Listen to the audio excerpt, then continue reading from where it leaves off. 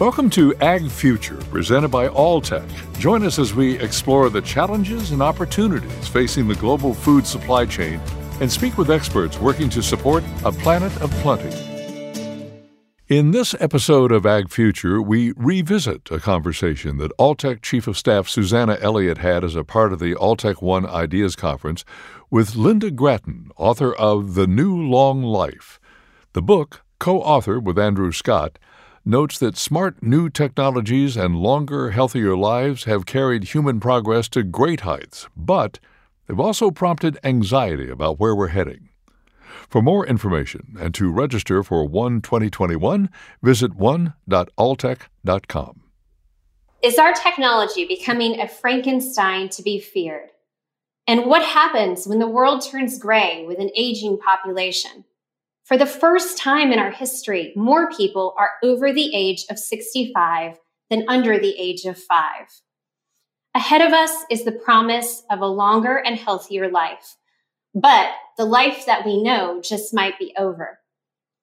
Welcome to the Alltech One virtual experience. I'm Susanna Elliott, and joining me today to explain both the possibilities and the seismic change ahead is the author of The New Long Life, Linda Gratton. Linda is widely regarded as an expert on the future of work. She is a professor of management practice at the London Business School and sits on the World Economic Forum's Council. She is ranked one of the top 15 business thinkers in the world, and today she's here to help us understand what it means to be human in a world of technological innovation. Linda, it is a privilege to welcome you to The One.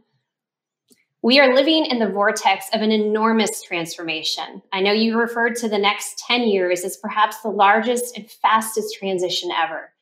And much of this shift is as a result of technology. Can you talk a little bit about the changes that are on the horizon for us? Well, technology is one of the shifts that's fundamentally changing our lives. And of course, during COVID, I think we all realized that technology was baked into our offices, but also our homes. Really fascinatingly, on the 14th of March, so this was just as COVID struck, I ran a webinar at London Business School about virtual working. And one of the questions I asked was, what is your experience now? And I gave people, it's about 2,000 people on the webinar, and I gave them 5, different descriptions. The one that most people said was, I'm feeling a bit lonely at home. And the one that only 2 or 3% said was, my technology is letting me down. And I think, we forget just how brilliantly technology is held up. And that means that in the months to come, this question of hybrid work, where are we going to work, is going to be possible because of technology. Now, if you think about the technologies that we have in our home and at work, one of the questions that I think it's reasonable to ask is, does it mean that we're going to all lose our jobs? And there's some debate about that. My own view is that technology will fundamentally change almost every one of our jobs. I'm a professor. I can imagine that some of my job will be done through AI. Some of it will be done through a chat box. And there's only part of what I'll carry on doing. So it will change all of our jobs, and it will add new jobs, which, by the way, are very difficult to predict. If I'd shown you, I live here in Primrose Hill. If I'd shown you in 1830, I wasn't alive in 1830, by the way, but if I had been and looked out onto the street here in Primrose Hill in the centre of London, you'd have seen many different horses going by. In fact, there was more than 1 million horses in London. And if I said, by the way, there's now something called a motor vehicle, you would have said, well, obviously that's going to destroy all those people's jobs. Who's going to look after the horses? Who's going to shod them? Who's going to feed them? But what you couldn't have imagined was the jobs that this new technology, this motor car would create, the fact that it would build oil companies, that it would have rubber companies, that it would build a supply chain, that it would make sure that people then traveled so they had more leisure, and so on. So the simple point I would like to make about technology, 2 points really. Number one, all of our jobs are going to change. And that means that upskilling and reskilling becomes a lifetime event for everyone.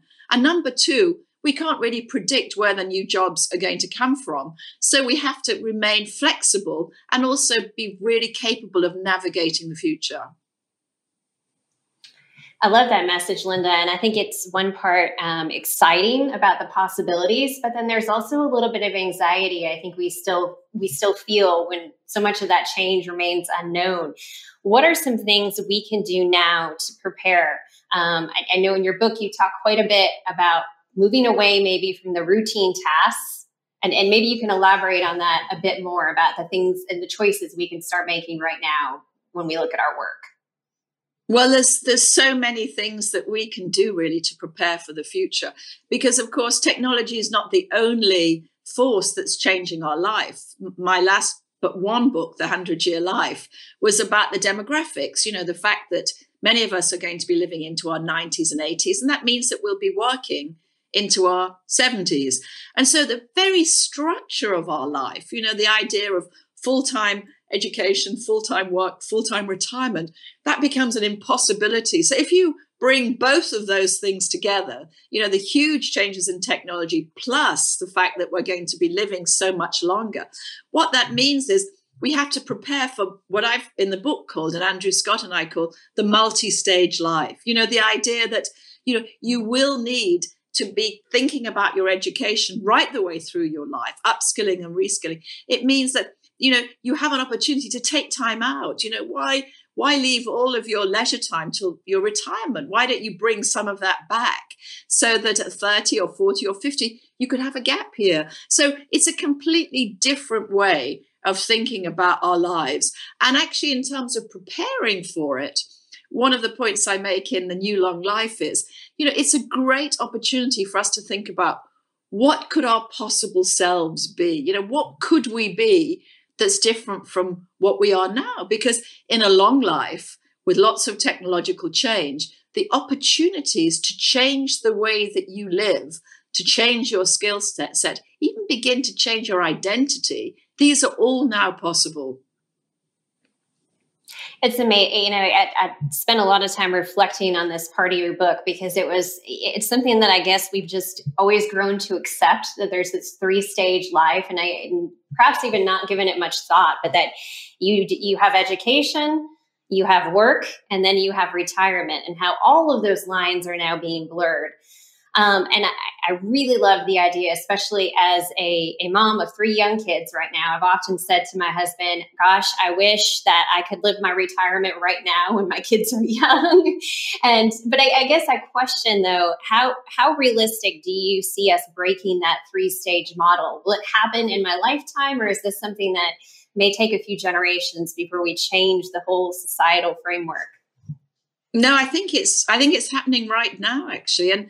And although, COVID, the pandemic, has created enormous loss and deep, anxiety and pain for many people, it's actually accelerated many of the trends that I've talked about when I've been, talking over the years about the future of work, the digital trends.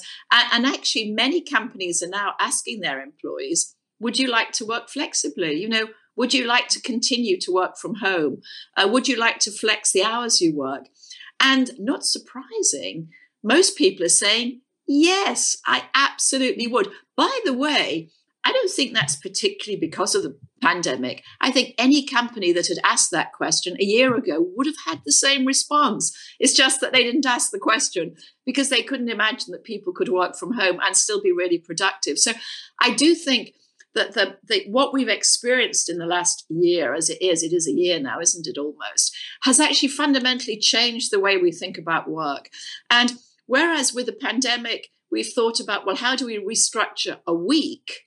I think actually a legitimate question would be, well, how do we restructure a year? And so, if I can work anywhere, well, why couldn't I travel the world and work? Or if I don't have to work all the time, then why couldn't I take 6 weeks off, or why couldn't I work for 4 days a week? So I think these are all legitimate questions. And by the way, social change happens not usually because a corporation wants it to happen.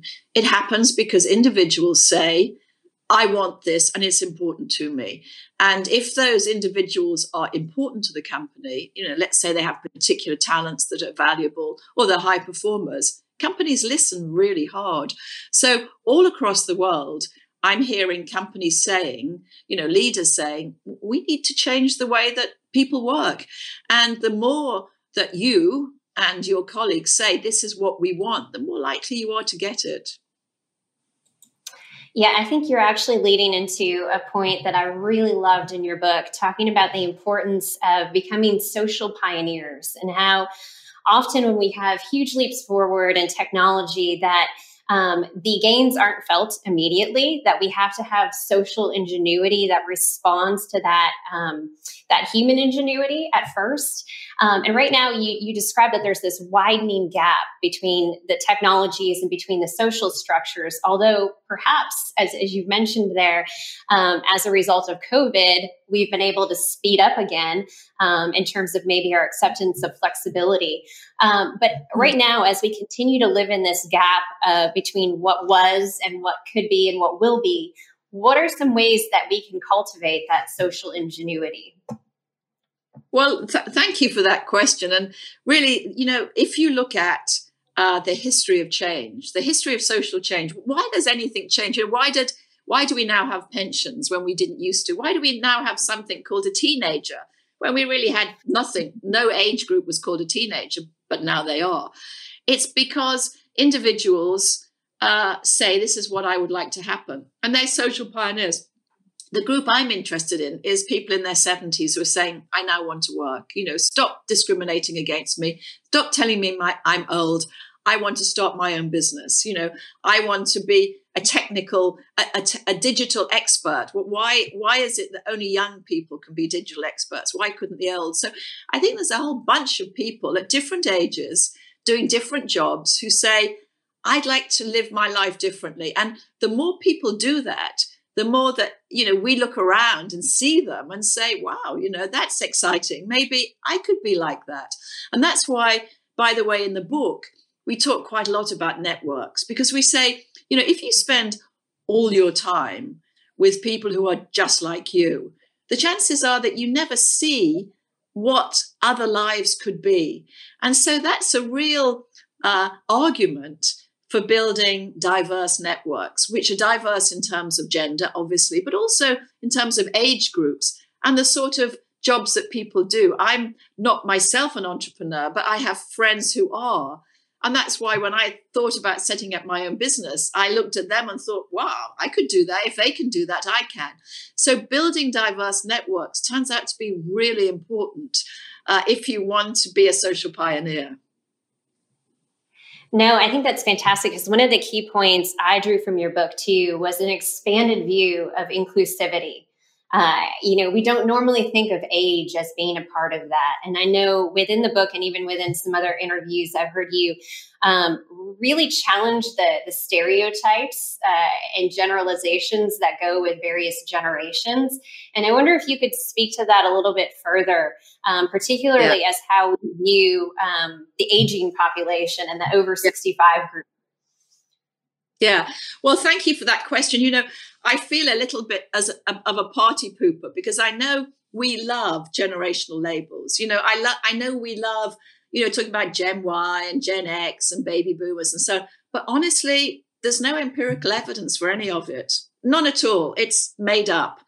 And in fact, if I gave you a whole bunch of data about people and said, from that data, predict what generation they're in. I don't mean you gave them their age data, but just, how they felt about themselves and so on. It would be very difficult for you to predict what age, what generational group they're in. So that's the first problem with generational labels. The second is that it assumes that everybody within that label is the same. So I'm a baby boomer, but that doesn't mean to say that I'm the same as every baby boomer. Because one of the really interesting things about living longer excuse me, is as you live longer, the diversity within an age group increases. So, whereas if you look at your 1-year-olds, they all pretty much look the same. I know for me, I have lots of children. So the only thing I ever remember about kids is they walk at 1 and they talk at 2. That's about as far as it goes with me. But actually, by the time they're 16, they're already different. And by the time they're 60, people are completely different from each other. You can have an incredibly healthy 60-year-old and a very, a 60-year-old who's gone and exploring the world, and another 60-year-old who's staying at home and frightened of everything and doesn't want to get out of their home. So, we've really got to just look at people for what they are, and particularly in consumer terms. I mean, if you as a technology company think that the only people who are technically literate are young people, you're missing out on actually the largest cohort that there is, which are the people who are over 40. So I think it's really important that we drop our stereotypes of generational labels and just look at people for what they are. Some are young, some are old. They're different from, within their own age groups. Yeah, the implications of generalizing could be tremendous. And as you mentioned, from the business point of view, the opportunity that exists when we're looking at a demographic that is perhaps the most affluent of that demographic that has ever existed. They could be spending $15 to $20 trillion a year. And yet, you'd see very few advertisements targeted to that over 65-year age group. And perhaps you can talk a little bit about how you would be advising companies and CEOs to be considering that growing over 65 group without overgeneralizing.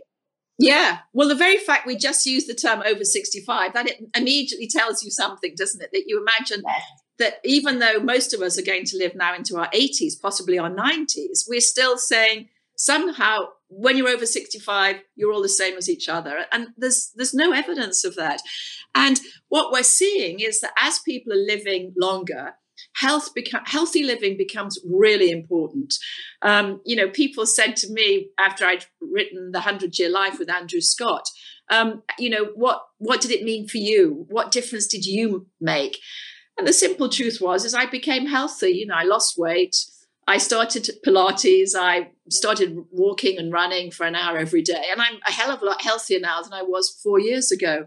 So, people are really focusing on healthy living. That's a very, very important part of what it is to be older in our society. The second thing is they want to carry on learning. If you live to 90 or 80, you really have to work into your 70s.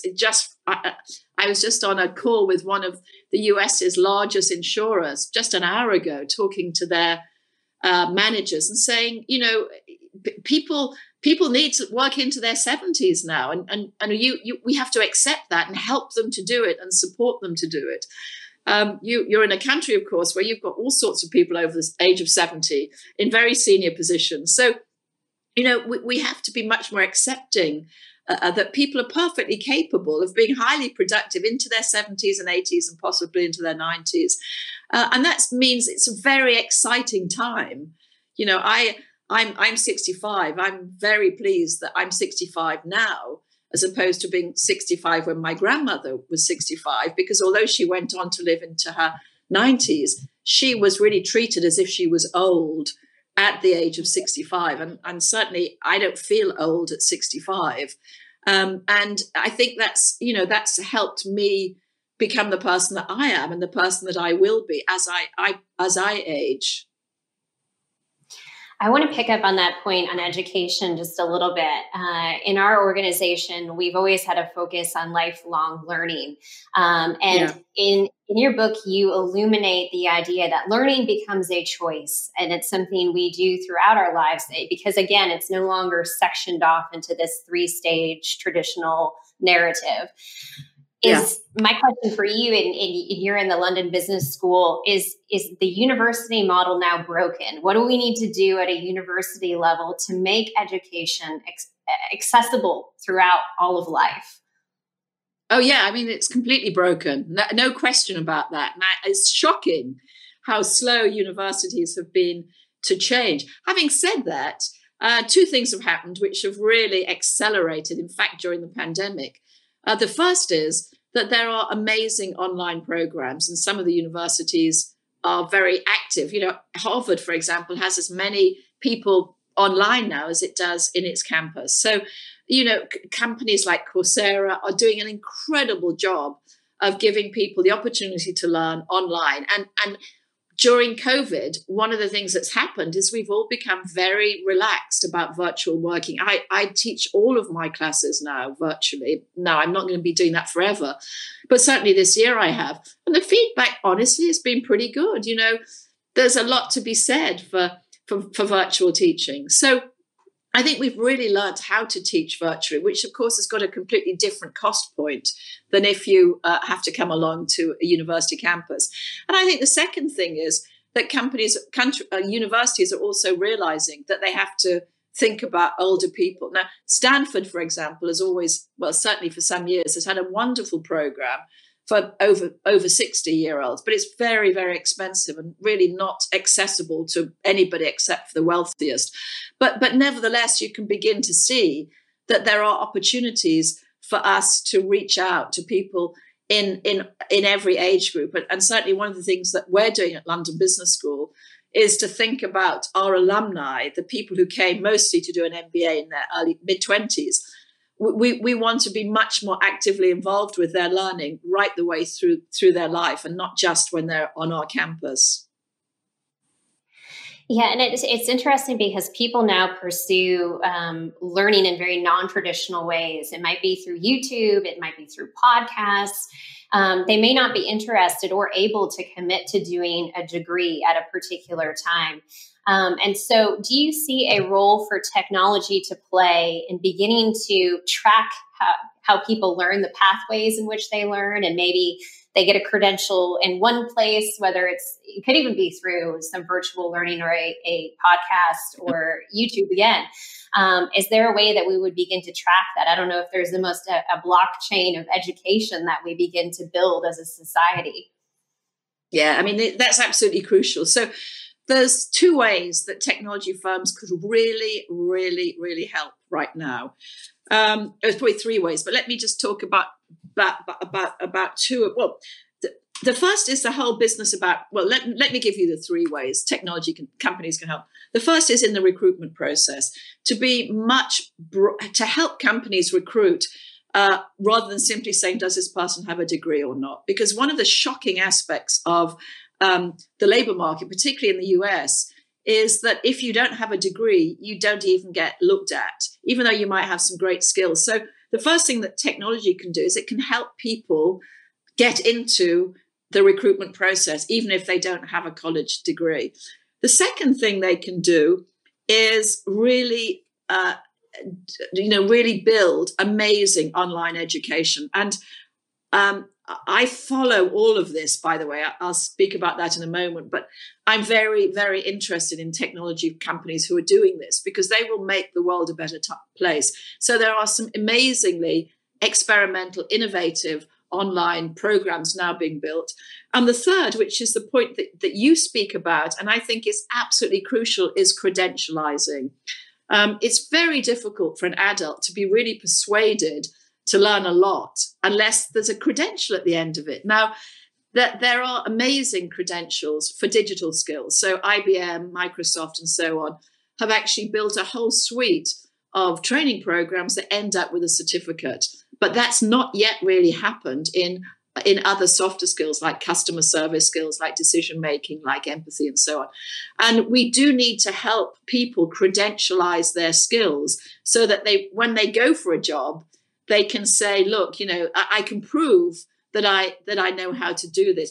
And if I were to add a fourth thing that I think technology could really help, it's again your point, and this is about navigation, which is to say, there's a fantastic report that came out in the US this week, actually, that showed that many people doing relatively low-paid jobs, as part of that job, have some of the skills that will help them do a higher paid job. But they don't know that. They don't know that these are higher. They don't know that how to navigate into those higher skilled jobs and higher paid jobs. And they also don't know what skills should I be adding so that I can do this higher paid job. That's absolutely crucial. Navigating across the labor market is so important for individuals, and technology can really help. Now, my plea to you is please start businesses that do that. I co-chair the World Economic Forum Council on jobs. So that's where all the tech companies come to Davos every year. And one of the things that I've said as part of my role there is that I would like to build an ecosystem. I'd like even just to write the ecosystem of all the companies that are working in helping people get jobs. So I'm on the lookout all the time. And certainly at London Business School, we have a whole bunch of MBA students who are building businesses that support employees to find work and then to credentialize the work and so on. So it's an incredibly important ecosystem of technology.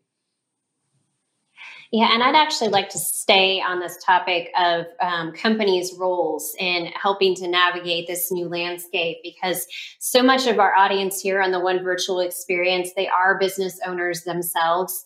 And how should they be rethinking the typical career path for their organization? How do we break free of that, you're 65, it's time to retire, and break that link between age and stage when we might have somebody, it might not be 30 years in the company is a significant thing. It could be 50, 60 years with an organization moving forward. Yeah. Well, I think, it's well, first of all, it's about forgetting the stereotypes. And I've mentioned that already, which is to say, don't stereotype people on the basis of their age. Age is very malleable. We basically age pretty much as we want to age. We can change the way each of us can change the way we age by the choices we make on a daily basis about how we live. So, do remember that age is malleable. The second thing to say is that I don't think there's any sort of big policy decisions here. I think it's actually having conversations with people. So I was talking to a company yesterday about, it was one of the big German manufacturing companies. And they said, we're really worried because we've got all these 50-year-olds who are incredibly expert in our methodologies. And we're worried that they're all going to retire. What can we do about that? Well, the obvious answer is you talk to them and ask them what they want. And once you do that, you'll find that they will tell you what it is they want, because very few people actually want to leave work at 50. The idea that you leave work at 50 and then spend from age of 50 to age of 90 on, playing golf. I mean, nobody wants to do that, I don't know anyone who wants to do that. They want to stay productive, but they probably just don't want to work in the way that you're describing work. So listening to individuals, and again, technology plays a really great role there. My advisory company, HSM, does two big things. One thing is that it joins up companies to talk about the future of work. And we've been doing that for more than a decade now. But the other thing it does is we have a platform where we can get up to 200,000 people in a company talking about something that's important to them. And we find a way of moderating and facilitating that conversation. And we've done quite a lot, actually, which says to people, what is it that you would like?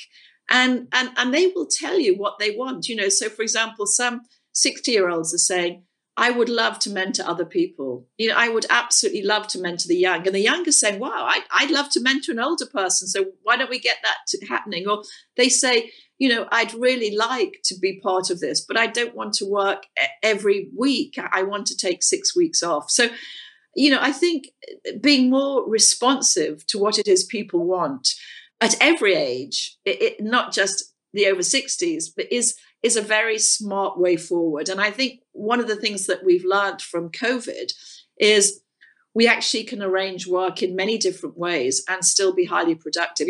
Who would have thought that I would be sitting here in my personal home studio talking to you? I wouldn't have probably done that a year ago. And yet this is probably the third webinar I've done today. So, it's an amazing, we've all learned incredible skills. We have. And I want to pick up on your point there with regard to intergenerational relationships, because another piece of your book that stood out to me is the importance of relationships. Here we're talking quite a bit about the changes that technology is bringing forward, but how we will be successful ultimately comes down to how we remain human and how we connect to others, and the importance of connecting beyond our generation. And perhaps you can talk a little bit more about what we can do to cultivate relationships throughout this longer life. Yeah, well, thank you. I thank you for that question. I've been talking about the role of families and communities and neighborhoods in almost every one of my books. I've written 10 books now, and it's been a theme that's gone right the way through. In fact, the first book I wrote about the future of work, which was called The Shift, which I wrote 10 years ago, really talked quite a lot about neighborhoods and families. And I don't think, of all the things I spoke about in that book, that was the one that didn't really make a difference. I didn't really see people investing in their families in the way that I thought they might want to. Men weren't taking any more paternity leave. Women were struggling with maternity leave. People were struggling with looking after their kids. And I think that's a shame. And I think, again, COVID has shown us that it's possible to work from home. It's possible to be more related to our families at home and to our neighborhoods. And I think, quite a number of people are going to say, if I can work from anywhere, why do I need to live in a big city? Why wouldn't I want to live in a smaller suburb or a smaller town where I can walk around, where I can take the kids to school? I don't have to get in a car all the time. And these are very, in my view, very positive and healthy choices. So I think we will see people really actively making choices that provide healthy families. That's the word that I would use. What can you do to support healthy families? And the more that companies can do that, the more vibrant our society becomes. I work, there's a virtual company based out of California that I've written about quite a lot, actually. And one of the things that they say is we never meet each other. We're all completely virtual. But that doesn't mean to say that we don't socialize, but we socialize within our neighborhoods, not to our colleagues. And I think that's a really interesting point, isn't it? That why wouldn't you want to spend time with your neighbors and with your family, not necessarily with your colleagues? So there's another thought about families and communities. Yeah. So when we think about that, what are some ways that companies can very practically create a society, help contribute to society in this new 100-year life, particularly when we think about enhancing families, maybe allowing people to have more opportunity for that lifelong learning, or these, I'm going to take a year off and I'm going to go travel the world. What should we be thinking about if we are company owners, managers, and trying to incentivize that for our team members? Well, I think it's, again, listening to the individuals. So for me, traveling is my biggest, for me, autonomy and travel are my biggest loves. I headed up one of the big consulting practices at the age of 32. I was the youngest director ever at the age of 32. And I left to come into business school. And the reason I did that is I wanted autonomy. I was working in one of those consulting practices where I was on a plane all the time and I was working all hours. And I didn't want that. And I came into academia in part because I wanted the autonomy. But of course, other people want different things. So I would listen to your high potential people and find out what it is they want. And I think you'll be surprised that many are taking, very thoughtful views about their future. One of the interesting things about families is that in most countries of the world, men and women work, mothers and fathers work. And so, when we built organizational structures, we often built it with the idea that there would be a man who would work and there would be a woman or a partner, mostly a woman, who would stay at home and look after the kids. That's a tiny minority of our families. Most families have both working parents, and that gives them actually a lot more choice because they're no longer dependent on one income. They've got two incomes. And so they can act as a unit in terms of the choices that they make. So I think that, listening to what it is people want at different stages of their life is a very smart thing to do. I myself I run my own business. So as well as writing about businesses, I in fact, I sit on the board of a multinational. So I do see huge companies, but I also see small companies. My company is only 20 people. So I feel, all the issues that everybody else is feeling in terms of managing a relatively small, in my case, technology-focused business. And, listening to your employees, I think, is at the heart of getting that right. You've also done some extensive consultation work for governments, particularly in Japan. I know you were brought in at the request of Prime Minister Abe to take a look at the 100-year society. What are some learnings that we can take from Japan? Well, Japanese people, up until recently, live longer than any other people in the world. In fact, Hong Kong is currently on the top of the list of populations who live into their hundreds. The way that Japan does it, if you go into the communities, is that they eat very healthily. If you've ever been to a Japanese restaurant, you know that you're eating a lot of fish, and that's amazingly healthy. Not so much in Tokyo, but certainly out of Tokyo, they have very strong communities. So somebody will bump into a neighbor on a daily basis, and they walk. In fact, actually, if you look at the places in the world where people live into their 90s and the hundreds, they almost always walk. I know that many of you are going to be living in cities where you get into your car every day and drive to work. That's terrible. And if you look at places where people live to 100, they do three things, as I mentioned. Firstly, it's about what they eat. Secondly, it's about being part of a community. Simple as talking to a neighbor every day. That seems to make a massive difference to your mental health. And thirdly, walking every day. Not necessarily big exercise, but actually standing up and walking. And those seem to be the three things that certainly Japan is very keen on. And part of what Prime Minister Abe wanted to do was to move people out of Tokyo and encourage people to live in the countryside. And in fact, the COVID has absolutely accelerated that trend. So people are much more interested now in living in the countryside because they don't have to commute into Tokyo every day. It's fascinating, some of those 3 points that you've mentioned, how critical they are to mental health, which is something that is quite critical at the moment. We're talking about it a lot within our organization. It's also very significant in the sector that we work in, agriculture, which will be most of the audience that's listening to you through the One Virtual Experience. So those are important points. And I think just taking that a step further as an individual, and I'm listening to you here on the One Virtual Experience from my home on my laptop, and we're still in the midst of COVID coming up on the holidays. Linda, what should I be doing right now when I think about this possibility of living many more years? And what are some of the choices I need to be making right now?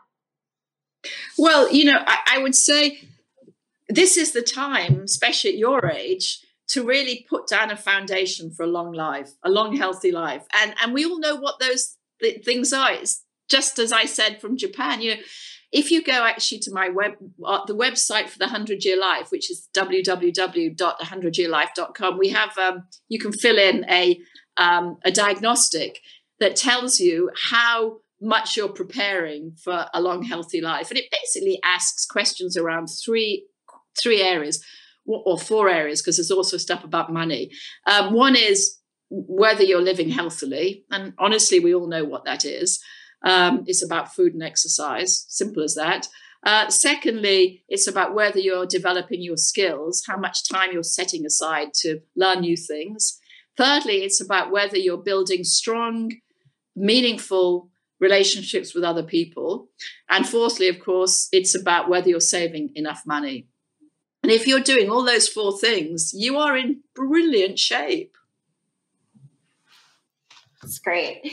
So imagine that's part of the advice you're giving your children, right? I know you mentioned several kids. Is there anything you would change when you look to the next generation? I actually have 8 children, and how many? We've got 11 grandchildren. So yeah, there's a lot. Congratulations. When you say what would I change? So what do you mean by that? Would your advice be any different when you look to the next generation, or would it be pretty much the same as what you've just shared?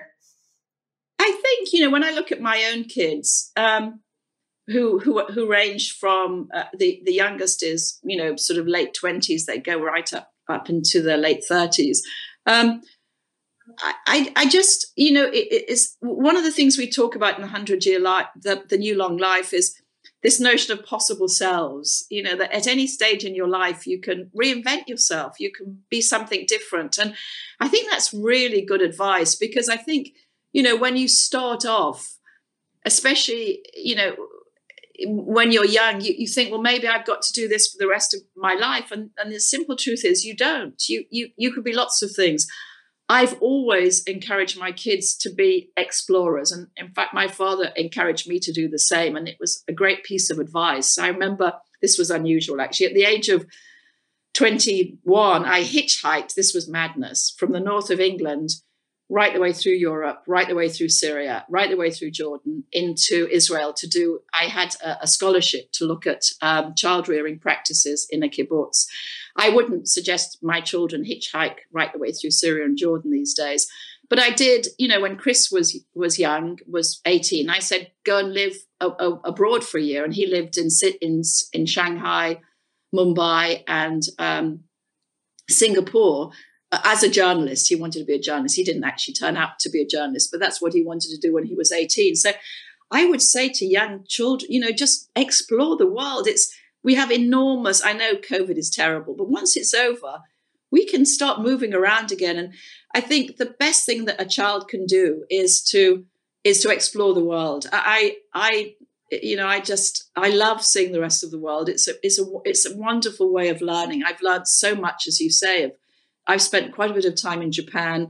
I come over to the States, obviously, quite a lot as well. But Japan in particular is just the most fascinating country. If you haven't been, as soon as you can, buy yourself a ticket and go and have a look at it. It's astounding. It's an astoundingly different country. But the same as in Africa, as I mentioned to you, I'm hoping on the 28th of this December, to be over in Tanzania to have a look at the Serengeti. Africa's an extraordinary place. So that would be my number one advice to my own kids, is explore the world. Yeah, we would be very much in sync with you from an Alltech perspective. We always consider travel to be the great educator. So yeah, great. We do. We love to travel here at Alltech. We've talked about so much change from the 3-stage life now becoming an entirely new narrative, and all of the societal changes that need to go along with that. What do you feel is maybe the greatest challenge to change as you consider education and government and even how we view age? What would you narrow down to be the greatest challenge? One of the things that I do in my teaching, and I do it actually when I advise companies as well, and it's something you may want to think about in your own company, is I build personas. So I build just 1-page descriptions of individuals who are sort of typical of the people in your company. And then when I teach, I ask my students, and I do that, by the way, in my new book, you'll see that there are characters that I ask the reader to think about. I ask them to think about their lives, because one thing to remember is it's much easier for us to understand the trends that are shaping our world through the eyes of an individual. Much more difficult to understand them, just in a sort of a broadest way. And for people who are educated and who have agency, I think honestly the future is very, they can grab the future. So if I look at my own kids, highly educated, you can see they're going to have a great life. But in a way, that's not the challenge. The challenge that we all face are the kids who don't have that. And, one of the sad aspects of the trends that are shaping our world is that all of them lead to greater inequality. In terms of tech, we know that people who have higher education are much less likely to have their jobs automated. in terms of demography, we know people who are educated and wealthy live 12 years longer than people who aren't. In terms of family structures, we know that people who don't have resources, it's incredibly difficult for them to have stable families. So I think as we think about the future, we actually also have to think about how do we, within our companies and within our societies and with our government, support those people who don't have the chances and choices that we've got. I couldn't agree with you more. And I think that really came through strongly in your book, that in order for technology to bring progress, we all have to be able to flourish from it and to create a construct in which we enable that to happen. And hopefully that's the case. We do things like make education more accessible and so on. So I want to end on a note that we have asked all of our participants here in the One Virtual Experience. We were focused on optimism for the future. And your book in and of itself, the prospect of a longer, healthier life, is full of optimism. But can you maybe tell me a little bit more about, as you look to the future, what is it that makes you optimistic? I think technology makes me incredibly optimistic. You know, I can't wait to have a car that I don't have to drive myself. I've got already a very advanced car, and I can see it's dying for me to stop driving it because it's constantly trying to drive my car. I think it will be, it'll be amazing when we have technology that allows us to see each other even more clearly than we do now. That I can see that virtual reality is going to play an incredibly important part. Wouldn't it be marvelous if I can teach you in a more interactive way? So I think that technology is absolutely going to make our lives more exciting. But, as machines become better, we humans also have to become better. We have to become more human. As machines become more technology, we have to become more human. And being more human is about empathy, creativity, innovation. So I also see the future as a real opportunity for human innovation and human creativity to build a better world. Can ask for a more perfect note to end on, staying human in a world full of technology. So thank you so much, Linda. It has been a pleasure speaking with you. My pleasure. Thank you for inviting me. This has been Ag Future, presented by Alltech. Thank you for joining us. Be sure to subscribe to Ag Future wherever you listen to podcasts.